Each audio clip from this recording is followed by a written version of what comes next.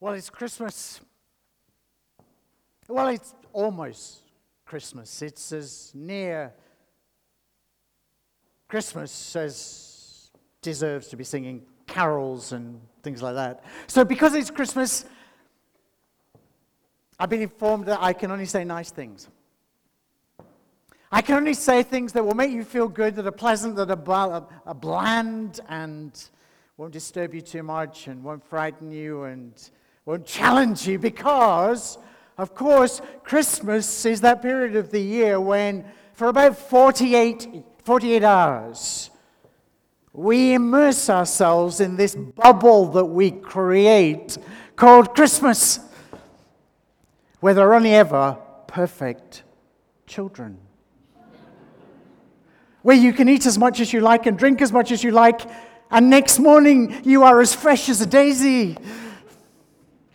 It's where the presents are always perfect. It's where your families are always perfect. There are no dysfunctional families. Nothing ever goes wrong because this is Christmas. There's no Putin, and there's no Trump, and there's no Brexit, and there's no economic inequality, and there are no refugees, and there's no war, and there's no distress, and there are no dysfunctional families. Love lasts forever because it's Christmas. It's 48 hours or so of pure, constructed fantasy. And we love it, don't we? So I can only say good things and nice things tonight. But before I do say good things and really nice things, can I say something that's really, really profoundly ironic? Christmas for so many people is fantasy. It's escapism. For as long as we can maintain that bubble of perfection. But actually, Christmas really is the opposite of escape and escapism and fantasy. It's about God choosing to come into our world the way every single one of us came in. And coming into our kind of world, the kind of world where there is exploitation and injustice, where the poor don't get a say, where the rich exploit their wealth to use their power to get what they want. A world full of haves and have-nots. A world where people have lost faith in the political process and the politicians and the rulers because they've come to the conclusion that they will never speak for ordinary people.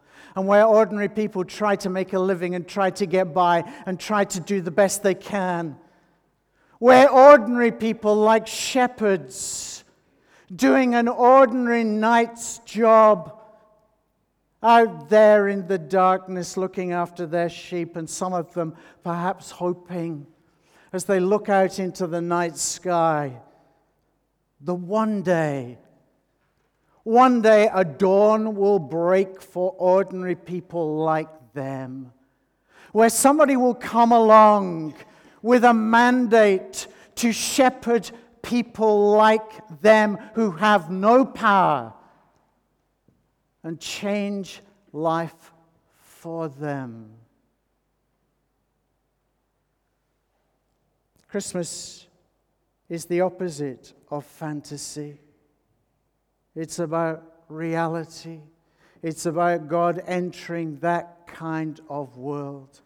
The kind of world where an unmarried mother tries to retain some sense of dignity as she explains her coming birth.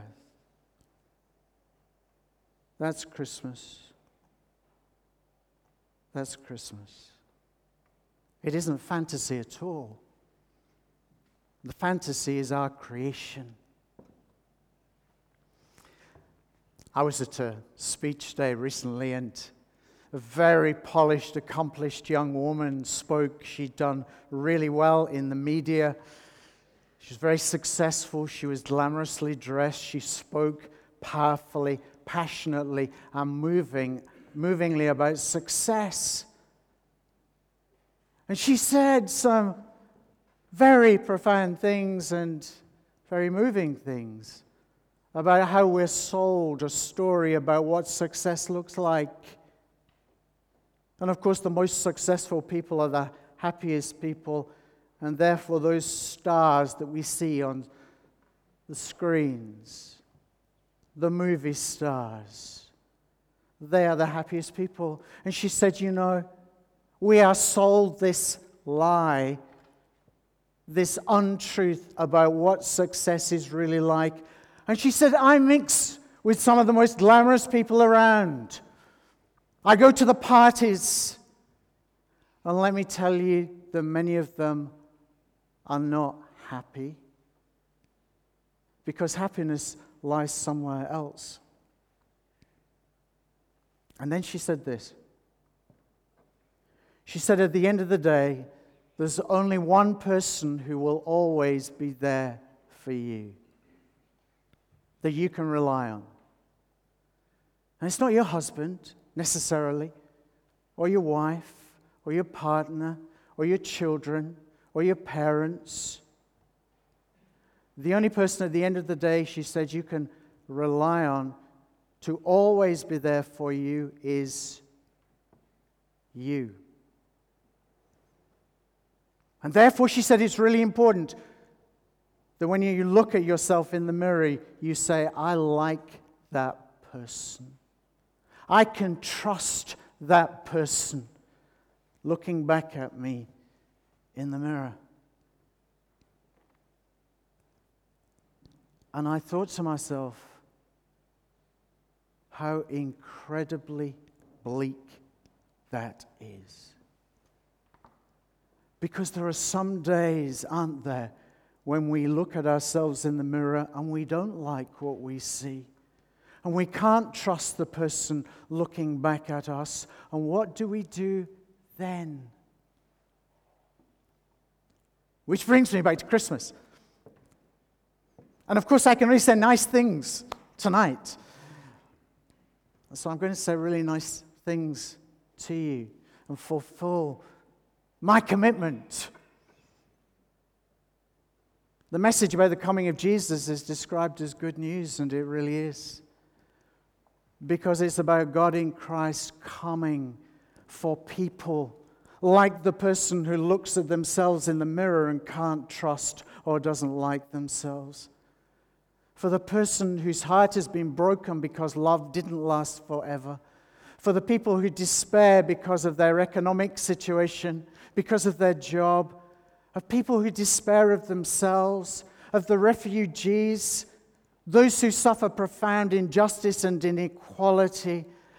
Jesus came to bring light into our darkness. He comes into the night before Christmas, because that was the night, and he brings the light for anyone, for everyone. That's good news. But it does raise a question, doesn't it? If Jesus is the light, he is the hope for people who've lost hope, for people who are looking for a changed world and a changed life, then why is the darkness so prevalent? Why is it still around? There's a verse in one of the biographies of Jesus, one of the Gospels, the Gospel of John, that says this: the light has come into the world, and this is the verdict. People preferred the darkness. They loved the darkness. This is the verdict. Light has come into the world, but people loved the darkness. What does that mean? What it means for many people is something like this. We long to have a world that's without injustice and without suffering and without pain and without war, where there are no refugees, where there are no longer any broken families and broken hearts. A world that's without pain and disappointment. We long for that kind of world. But we're afraid to step into the light as far as we're concerned, because we want to protect ourselves. We want to protect our life, the way we do life. And we fear that if we step into the light that is God's light in the person of Jesus, then it will expose things in us that we don't want to be exposed, and it will challenge us to change that we don't want to make. And so although we would love to have a world of peace and joy and justice, many of us hang back to protect ourselves in the darkness. And because so many people do that, so many people,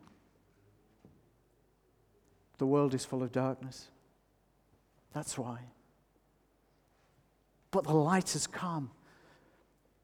And so you needn't stay in the darkness. You can step out of the darkness and come into the light, and it involves two really simple decisions to begin that. They're incredibly profound, but they're two really simple decisions that you would need to make, and they are these. Number one, you need to make a decision. I will leave the darkness and expose myself to the light that is Jesus. It's a decision to leave. And number two, it's a decision to trust. To trust Jesus. That you can trust your life to Him. That you can trust that He has a purpose for your life. That He will start to heal the brokenness from the inside out. That He will start to remake you.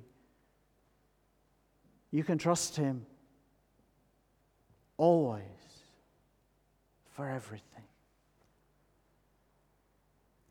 You see, Christmas is good news. It's not bland. It's not anemic. It's about reality. It's about a God who has brought Himself into our reality and said, if you like, here's a door. You can walk through it into the light. And your life will never be the same again.